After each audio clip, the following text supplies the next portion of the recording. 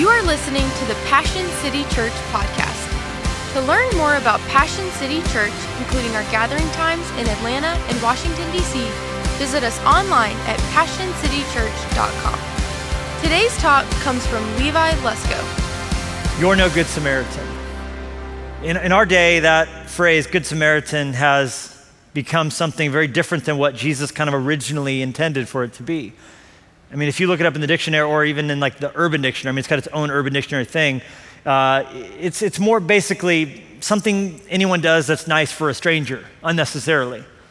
Now, obviously, there are people who do incredibly heroic things for strangers, people they don't know, people they'll never be rewarded by. I mean, you think about lifeguards, you think about firefighters and first responders and paramedics, and I have a good friend who he literally rappels out of helicopters into floods and avalanches and rescues people, and he does this all for free, doesn't take a paycheck. It's just incredible. There are people who do incredibly kind things for strangers, but it's also become sort of like someone does something kind for a stranger in a small way, and it's like, oh man, that's a good Samaritan. There's still goodness in the world. Like the other day, I left my wallet in a parking lot. I didn't know this. Anybody with me, though, you can't leave your wallet in your back pocket while you're driving. It's just like some sort of like man code. You just gotta like pop it in the dash or the side compartment, or when I'm really lazy, it just ends up on my lap or between my legs. And I guess I got out of the car and it must have fallen out because an hour later or so, my phone rang just as I was looking for my wallet actually, and it was someone from our church saying, hey,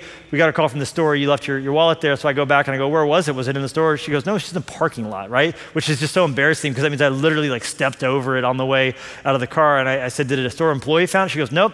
She goes, just a random person shopping, Good Samaritan, and that's sort of like, kind of how we would use that phrase today. We sort of, they did kind deeds for strangers, just good person, just grab the wallet, and what a good Samaritan. And while I'm incredibly thankful they didn't steal the cash or my credit cards, mostly because I didn't want to ever have to go into the DMV without, it expiring, because that's just the worst thing that's ever been, FYI. Even in Montana, they just have found a way to make that experience just painful. But when Jesus talks about a good Samaritan, that's not what he means.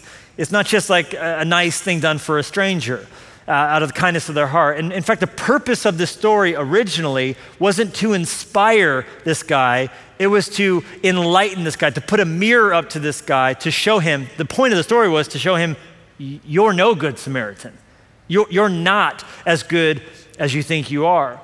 And the man was a lawyer. That's what the text called him, a teacher of the law, which is not so much like the defense attorney who helps you in a trial that you're in before a judge. This is a religious figure. He was an expert, a seminary teacher. He was someone who knew better than anybody what someone had to do to inherit eternal life. And he spent his entire day and night, every day, thinking about and trying to live out what does God require of us? What does one have to do to achieve wholeness? What does someone have to do for God to be pleased with them? What does someone have to do to take part in the resurrection? How do we get to heaven? That's what this guy spent his life doing. And that's why he came to trap Jesus. That's how another translation puts it. I had you underline the word test.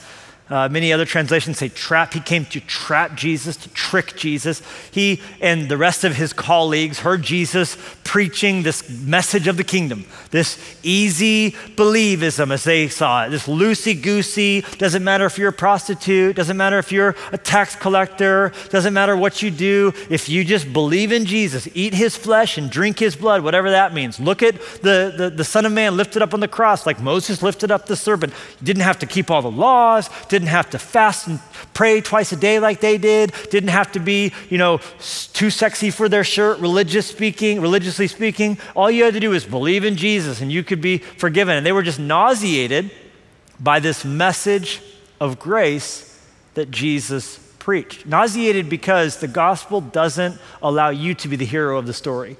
The gospel always puts Jesus in the role of Superman, and you and I are always in the role of damsel in distress. He's the one who swoops in to save us. He's the one who does all the heavy lifting, and they didn't like that. They wanted to earn their keep. They wanted to be able to do something, to be proud of it, to live such a holy life that God has to look on from heaven and go, well done, I choose you. You are so good. I'm so lucky to have you on my team. And so they wanted a sort of religious experience that allowed them to puff up their chest and shine their merit badges. And so they did not like this.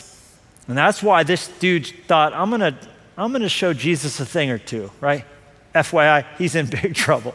A man came to test Jesus. It's like, oh boy, this is not going to end well.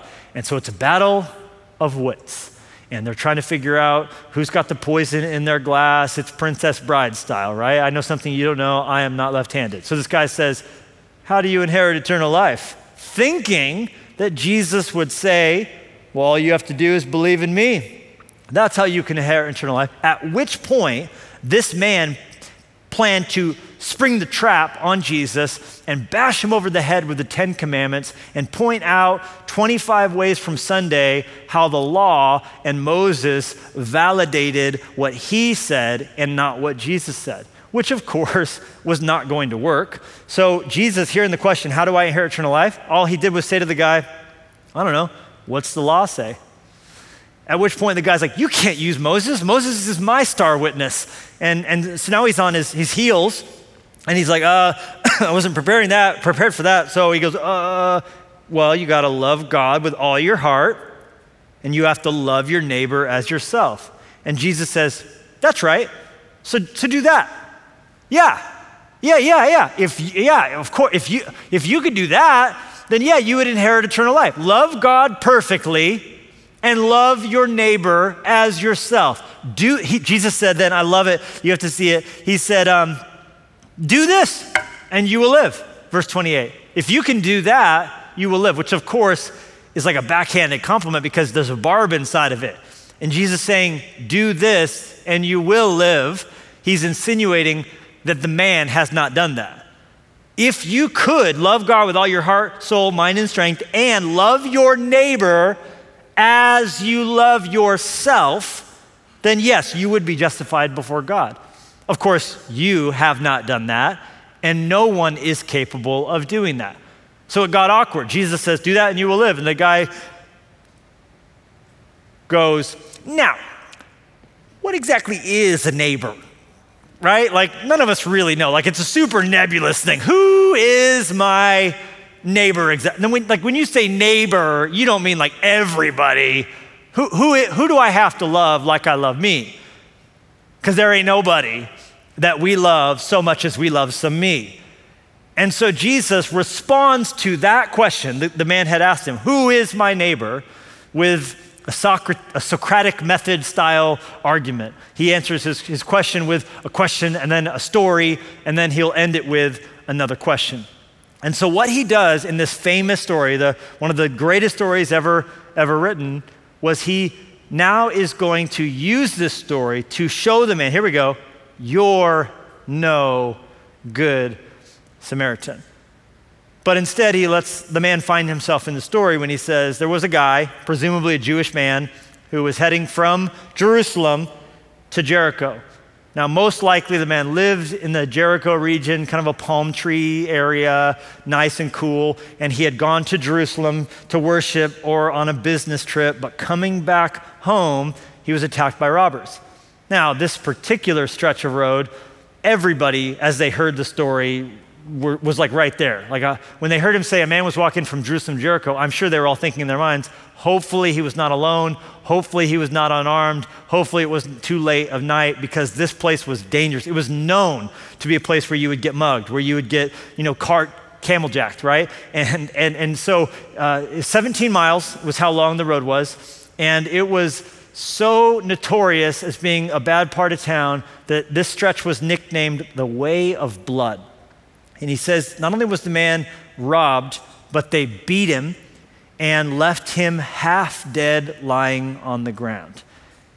But fortunately, as it happened, and Jesus says this no doubt with a twinkle in his eye, right? Oh, now you believe in luck, Jesus, right? Fortunately, it happened to be that a priest came by, right? It's like every joke you've ever heard. So the priest walks into the bar after the guy gets mugged and sees the man. And of course, a priest would be the number one most likely person to help out in this situation. Here's a Jewish man lying there, struggling to breathe. He's in danger. A priest, a man who represents God, a man who's supposed to be known for compassion. He's coming along the same way. No doubt has just finished a whole course serving as a priest in the temple. And so full of heavenly thoughts, no doubt this man would have sprung to his aid.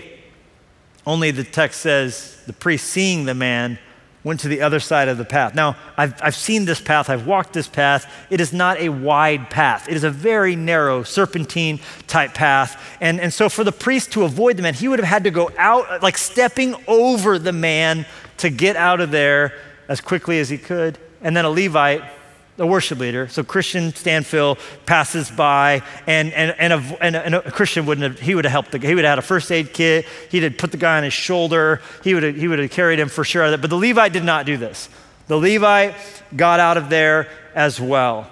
Now, both the Levite and the priest literally were God's hands and feet for benevolence. As people, as they would bring their tithes and bring offerings to the temple, they would steward over and manage the fund that would help people. And so they were literally like the best shot. There's no one more likely to help than these two men who both by nationality and by profession were obligated to help. But they did nothing, and I'm sure they had a million reasons why. We've been serving God, now we need to get home to our families. Or if we stay around, the robbers might be a trap. They might have left this guy here so that someone would come to help him, and while we're helping him, they'll come out, they'll get us too. If we die, look, who's gonna serve God in the temple? So it's in the greater good that we don't help this guy. We gotta get home. And so they did nothing. But Jesus says, and this is where it starts to twist, then a Samaritan came down. Now, the Jews hated the Samaritans, and the Samaritans hated the Jews. And there was intense rivalry and intense, we're better than you, even though they long before were from the same family. It was a split off and a feud, and the Samaritans said you're supposed to worship this way, and the Jews said you're supposed to worship that way, and so they just really hated each other. And this man coming down, it would have been, for everyone hearing the story, like, oh gosh, a Samaritan, what is he doing there? In the Jewish prayers, there were different prayers you would pray every day. This became a part of their tradition. There were certain prayers you would pray, and a normal Jewish man in this time would have included something along the lines of, and I thank you, God, that there will be no Samaritans in the resurrection. And that would have been a normative part of their prayer life. It's difficult to even help you understand how much Jews and Samaritans disliked each other. Even Jesus' own disciples didn't like the Samaritans. And they were always confused because Jesus would just go to Samaria and minister to people and stay there. And he, in John 4, met this woman by the well in Samaria, defying cultural bigotry as well as gender stereotypes and sexism, and he would just minister to people, didn't care where they were from. Of course, he's building a church from every tribe and every tongue and every language. And so the disciples were always confounded by this. One of my favorite examples is just in the chapter prior. So this is Luke 10, we're reading this story. In chapter 9 of Luke, Jesus sent the disciples to go to Samaria and get ready a place for him to stay. He goes, I want to stay there on my way to Jerusalem. Get me a place. Let's find a hotel and do it. And they went, and no one would rent a room for Jesus. No one would rent them a space for him to stay. So they came back to Jesus and they said, hey, we couldn't get any caterers to get food for us. No one would take our money. They don't want us in Samaria. And here's their response. This is James and John. So not just disciples, like two of the top three disciples of them all. Luke 9:54, they said, Master, do you want us to call a bolt of lightning down out of the sky and incinerate them? Would that be good? And Jesus said in the next verse, of course not. Which is just hilarious to me. Imagine Jesus hearing them. They wouldn't rent us a room. You want us to torture them all? Call in the F-16s? Get some angels down here? Burn them to death? Little Sodom and Gomorrah 2.0 here in Samaria? And Jesus is like, I don't want you to do that at all, because the Son of Man did not come to take life, but to give life. But that at least helps you get a picture of the divide here. And so after the priest passes by and the Levite passes by, the Samaritan comes. And the Samaritan did three things that I want you to take note of. This is how we change the world. He took notice, he took pity, and he took action.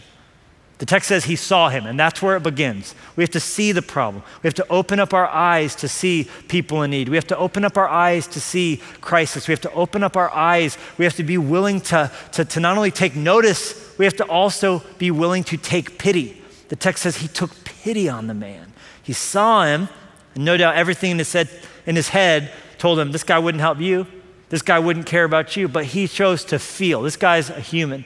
This guy's a person. This man has worth. What if it were me? And that's the key. It's empathizing.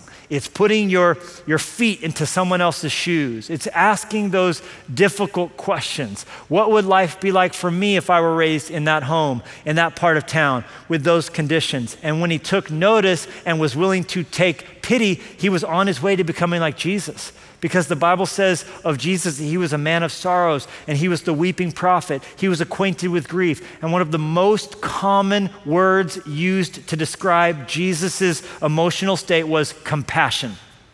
Which you're like, oh, that's a nice soft word. No, the word in the Greek for compassion is splanchnizomai, and it actually describes when your stomach's just in knots, like the way you would feel if someone was describing to you something horrific. This person got sexually assaulted, or this child doesn't have a mom or a dad. You would feel that in your stomach. You would just feel a great burden. You would feel great sorrow. That's how Jesus felt, because he took pity on people. He took compassion. And the Samaritan, when he saw his enemy lying there and was willing to say, what would it feel like to be beaten and robbed and bludgeoned and be drowning in your own blood, he took pity. But that's only a start, because the next thing he did was the most crucial. He took action. He took action. And what did he do? He got off his donkey, came, the text says, down from his donkey. Not just coming down from Jerusalem, he came down from the donkey as well. And then he took oil and he took wine, which would be essentially a disinfectant and an ointment. It would be like hydrogen peroxide and neosporin, and he bandaged the wounds and he did CPR. And then he put the sick, injured man on his donkey, and now off they go. The man is where he should be, and he is where the man should be, and he leads him to an inn, not just giving the resource it would take to buy oil and wine and bandages, but also the opportunity cost of he should be on his business trip. We know he has to be somewhere, because eventually he tells the innkeeper, look, I gotta go. I actually I'm 2 days late now for this meeting because I've been nursing this man back to health. And so he gave the time and the inconvenience that it would take to be here present with this man, encouraging him, praying for him, a complete and total stranger and his enemy. When the man comes to, he's going to be horrified that he's been helped by a Samaritan, but he was willing to take action. He bought the backpacks. He was doing the Grove swap. He was engaged. He was giving. He took the time off to be a door holder at the Passion Conference. I mean, he had things to do. He runs a company. He could be doing anything. He's a CEO, a high power, but now he's serving. He cares. He's engaged. If we will take notice and take pity and take action, I tell you, God will use us to change the world. But that is not the point of the story.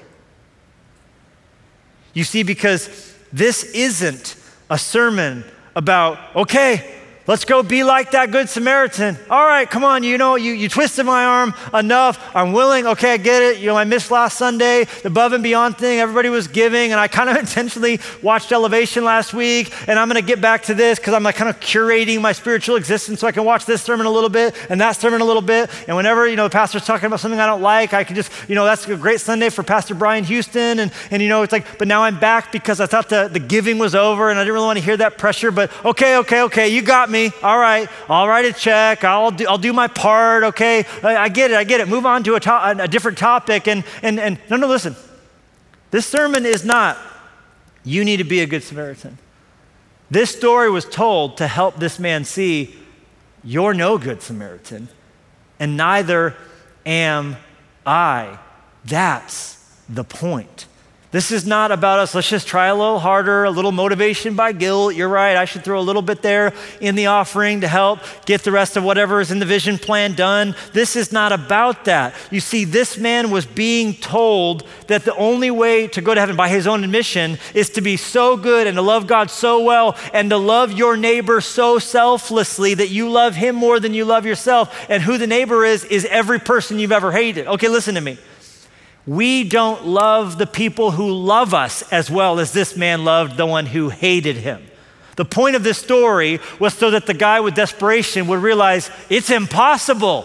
Who then can be saved? He was hopefully going to come to the place Paul would describe in Romans chapter 3, verse 20, when he says, by the deeds of the law, no flesh shall be justified. The point was for this man who started out so smug, going, Moses is on my side, to realize Moses is actually in Jesus' corner, ready to deliver the knockout uppercut, and for him to be gasping, going, how can I be saved? So that Jesus could come in with the line that the man thought he would lead with, which is, eat my flesh and drink my blood.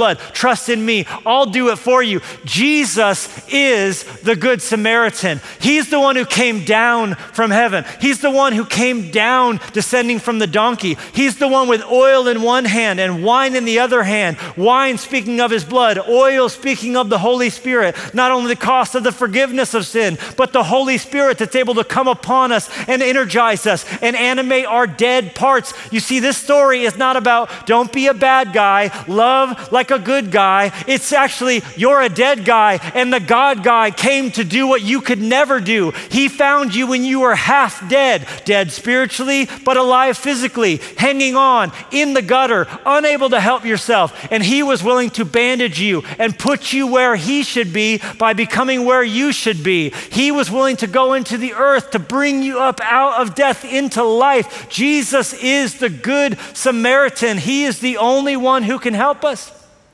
This message isn't meant to lead us to a place of walking out the streets of Atlanta or DC or wherever you live going, I need to be a good neighbor. No, this sermon is hopefully going to get you to come to a place where you go, I need a good neighbor.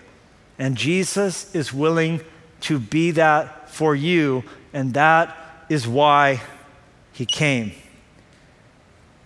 To get the red out of our ledger, to get a pulse into our heart, to get breath into our lungs. And once you've had that revelation that you are the guy in the street, that you are the one who's lying there, the only logical thing to do is to find yourself in the story, in the place where God wants you to serve.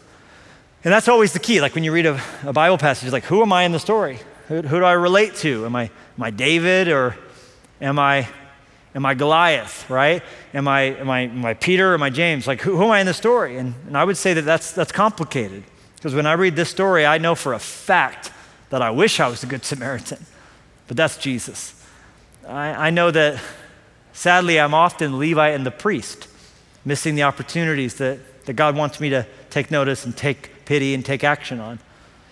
And I think I have been, and I was, the man in the gutter bleeding out, saved only by the grace of God.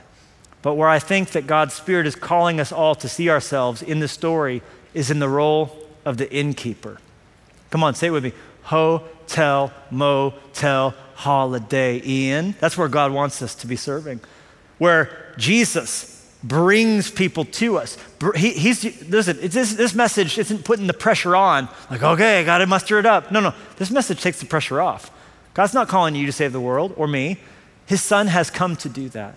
But anyone his Son brings into the inn, brings into the church, brings into this house, we then are to be that innkeeper, springing in to do what Jesus has already been doing, which is doing the first aid, doing the help. And then listen, we're then to do what Jesus said the innkeeper was to do until he returns. How can you not see Jesus as the Good Samaritan when he says, I will return, and when I do, I want to find you aiding and serving and helping those I came and descended to save.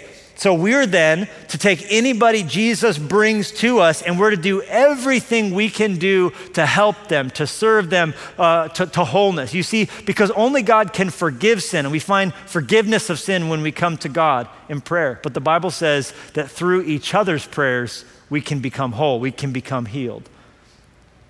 Ask God to forgive you, but confess your sins to one another that you might be healed. We're meant to be in the Passion City house in the work of the inn business. And I love this because in this season, we're not a big Marriott hotel tower, we're Airbnbs all over the world. These houses where we, as government laws will allow, we can invite people into our homes to watch the broadcast together. I was telling our church the other day, I don't know anybody who doesn't know Jesus who's clamoring for the church to reopen. Not one person who's not a Jesus person, wanting the churches to get back to gathering. All the people who really want the church to come back to church as normal are saved already. But the people in our lives who we can say, hey, look, our church isn't gathering because we want to prioritize the good of the city. We want to serve people, so we're not gathering. But if it's allowed, we can have you over to our backyard and put this program on. We can have you over to our home and let you live the gospel out as we feed you and as you watch this message. It's an amazing thing for us to see ourselves as Airbnb inns all over the place, extensions of the Passion City house, to bring in those who the Good Samaritan has brought to us, that we might show love. If we're to be the innkeeper, what do we need to know? Two things. These are our two big takeaway points, and then we're done. We need to remember that, number one, whatever we have, we've been given. Whatever we have, we've been given. The Samaritan handed the innkeeper 2 denarius, which essentially boils down to 60 days in an inn. The archaeologists have found signs with the rates for staying at an inn in that day, and it would cost 1/32 of a denarius. So he gave him a lot of money, which tells you this guy was really sick. Here's 2 months stay. Now that innkeeper was given that money for a purpose. Use what I've given you to help this man, okay? Everything God has given to us is from him. He owns it all, the breath in our lungs, the talents we've been given, our opportunities that we've had, the schools that we got to go to. You're like, no, I'm a self-made man. I would just say to you, which part of yourself did you make, man? I think everything we have is a gift, and the tithe acknowledges that. Every time I receive a gift, if I give the first and the best back to God, I'm telling him, you own it all, you've given me everything, I honor you as the owner, I'm the steward, and I'm returning the first and the best, that there might be food in your house. I want to see Cumberland full. I want to see the broadcast go out. I want to see the Passion Global Institute raise up the next generation of leaders. I want to see the Passion conferences point a generation to his fame and to his renown, to living as a part of a bigger story. I honor you, God. Do your work with what you gave me, that I might bandage a wounded world. But I don't stop there, because our second takeaway truth is whatever we give will be rewarded. Technically, tithing is not giving. And I know sometimes we use the terms interchangeably, but it's kind of important. The Bible never one time, look into it, uses the word give to speak of a tithe, because God says the tithe is mine. What does the Bible say about a tithe? It always says return. Return the tithe to the Lord. So when I bring the tithe, I'm returning to him what he says is his. Giving starts once tithing has already been done. So to an accurate degree, if you're not tithing, you've never actually given anything, because only do we bring offerings once the tithe's been given. But this man was told, give this man this 2 denarius to treat him. But if it costs more than that, what you have in your heart, what this man needs, whatever you spend above and beyond that, it's up to you. Use your imagination. I'll reimburse you when I return. Listen to me. Jesus said, I'm coming and my reward is with me. What is he going to reward? Whatever we do above and beyond the things that he's called us to do. It's so much as we dream up, like, God, I want to say yes to the vision. I want to accelerate the vision. I want to help pay off debt. I want to get ahead. I want the church to be the head and not the tail. Whatever we give above and beyond that, to the extent that we have the vision that the world needs wine and the world needs oil. Wine, your sins are forgiven. Oil, the Spirit of God will come upon you. I want to see you do that in this world, God. So above and beyond, I'm doing that knowing when you return, you'll be blessing, you'll be rewarding me for what I've done. Now, I'm not doing it for that, but you've promised you're so good that above and beyond whatever I do, you'll reward me above and beyond that. And I love this revelation because it points us to the fact that our good deeds then aren't done to earn God's love, but they're done because we have God's love. What am I trying to say? I'm trying to say that, like Charles Spurgeon said, what the law demands of us, the gospel produces in us. It's so powerful because it's like this guy thought, I'm going to earn God's favor by loving him and loving my neighbor. But if I think that way, I will always think minimum requirement. What's the minimum work I got to do? How long does the paper have to be? How many times do I need to show up? If it's doing it to earn something, it will always be how little can I get away with. But when you're motivated by grace, the question is, how much can I accomplish? I don't have to do any of this. And it will never change God's opinion of me. And it will never make me look better or worse in his sight. Therefore, I want to do more. I want to reach this whole generation. I want by the time they're carrying my bones, I want to have given everything I have for the gospel to go out. I want to live this great story. I want to set the next generation up. I want to raise up more people. And what will we find? We'll find him there to reward us. And in the process, our lives will be saved. Not saved from the penalty of sin. That's settled at the cross. I'm talking about saved from being wasted. Wasted. What's a wasted story? A story where you live for yourself and not for the bigness of God's glory and his work in the earth. This is Jim Becker. Came across this story, it inspired me so much. Jim Becker was a die-hard fan of his Green Bay Packers. Problem was, Jim and his wife had 11 children. He could not afford to go to the games. But there was a blood bank he discovered that would pay him $15 every time he gave a half a pint of blood. And so he went every single time there was a home game. And he gave blood and he sold it and he cheered the Packers on. Gave blood and sold it and cheered the Packers on. And he did this for 56 years. This is him being inducted into the Green Bay Packers Hall of Fame. What he did not know all those years, all those times sitting there giving his blood to sit in that seat, was that he had an often fatal disease called hemochromatosis, which is essentially where too much iron builds up in your body, and they estimate he would have been dead by 45. He did not know he had the disease. Do you know what the treatment protocol and the only known cure for hemochromatosis is? Giving blood at least once a week, which he did for 56 years. He did it because he thought it was putting him into a seat. What he did not know was this was saving his life. Jesus said in Luke 6, and we're done, give, and it will be given to you. Give away your life and you'll find life given back, but not merely given back with bonus and blessing. Giving, not getting, is the way, because generosity begets generosity. If you were encouraged by today's talk, be sure to rate us and hit subscribe on iTunes, Spotify, or wherever you stream your podcast. To experience other talks, videos, and live gatherings, visit us online at PassionCityChurch.com or download the Passion Movement app. And again, thanks for listening to the Passion City Church podcast.